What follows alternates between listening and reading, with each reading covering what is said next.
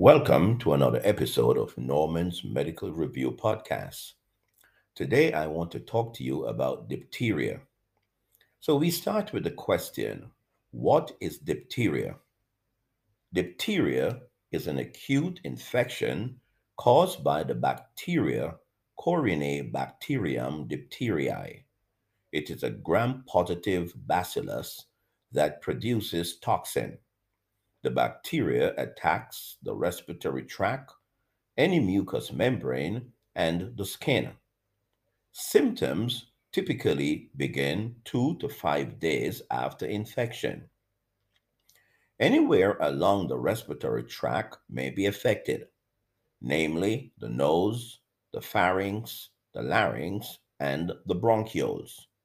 Pharyngeal diphtheria is the most common form. Usually, the tonsils and the pharynx are covered by a grayish tough membrane with associated sore throat, fever, lymphadenopathy, and malaise. There may also be grayish and white exudate. The tough pharyngeal membrane is the clinical hallmark of infection. These patients are usually very ill. Ex- extreme cases, in extreme cases, patient may develop bull neck and stridor. The most serious and common complications are myocarditis and neuropathy. Myocarditis may include arrhythmias, including ST and T wave changes and prolonged QT intervals, heart blocks, and heart failure. In terms of neuropathy, cranial nerves deficits, diplopia, slur speech, and difficulty swallowing may be present. How is it diagnosed?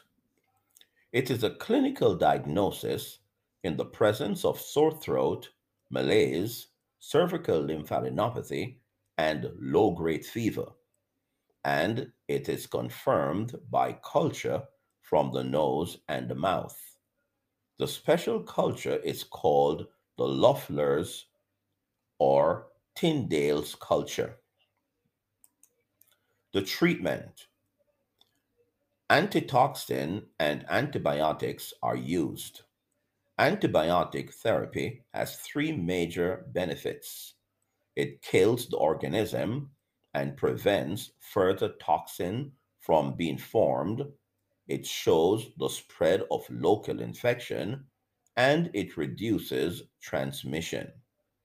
Diphtheria antitoxin is an antiserum produced in horses.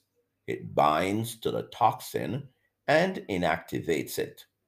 Antitoxin is only effective before toxin enters the cell and therefore must be administered early.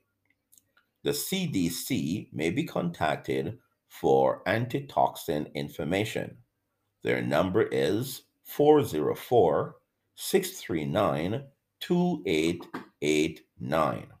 Well, thank you for listening to this short presentation on diphtheria. I do hope you will continue your quest for knowledge. And as usual, your brain is a fertile field. Be careful what you plant in it. Good night.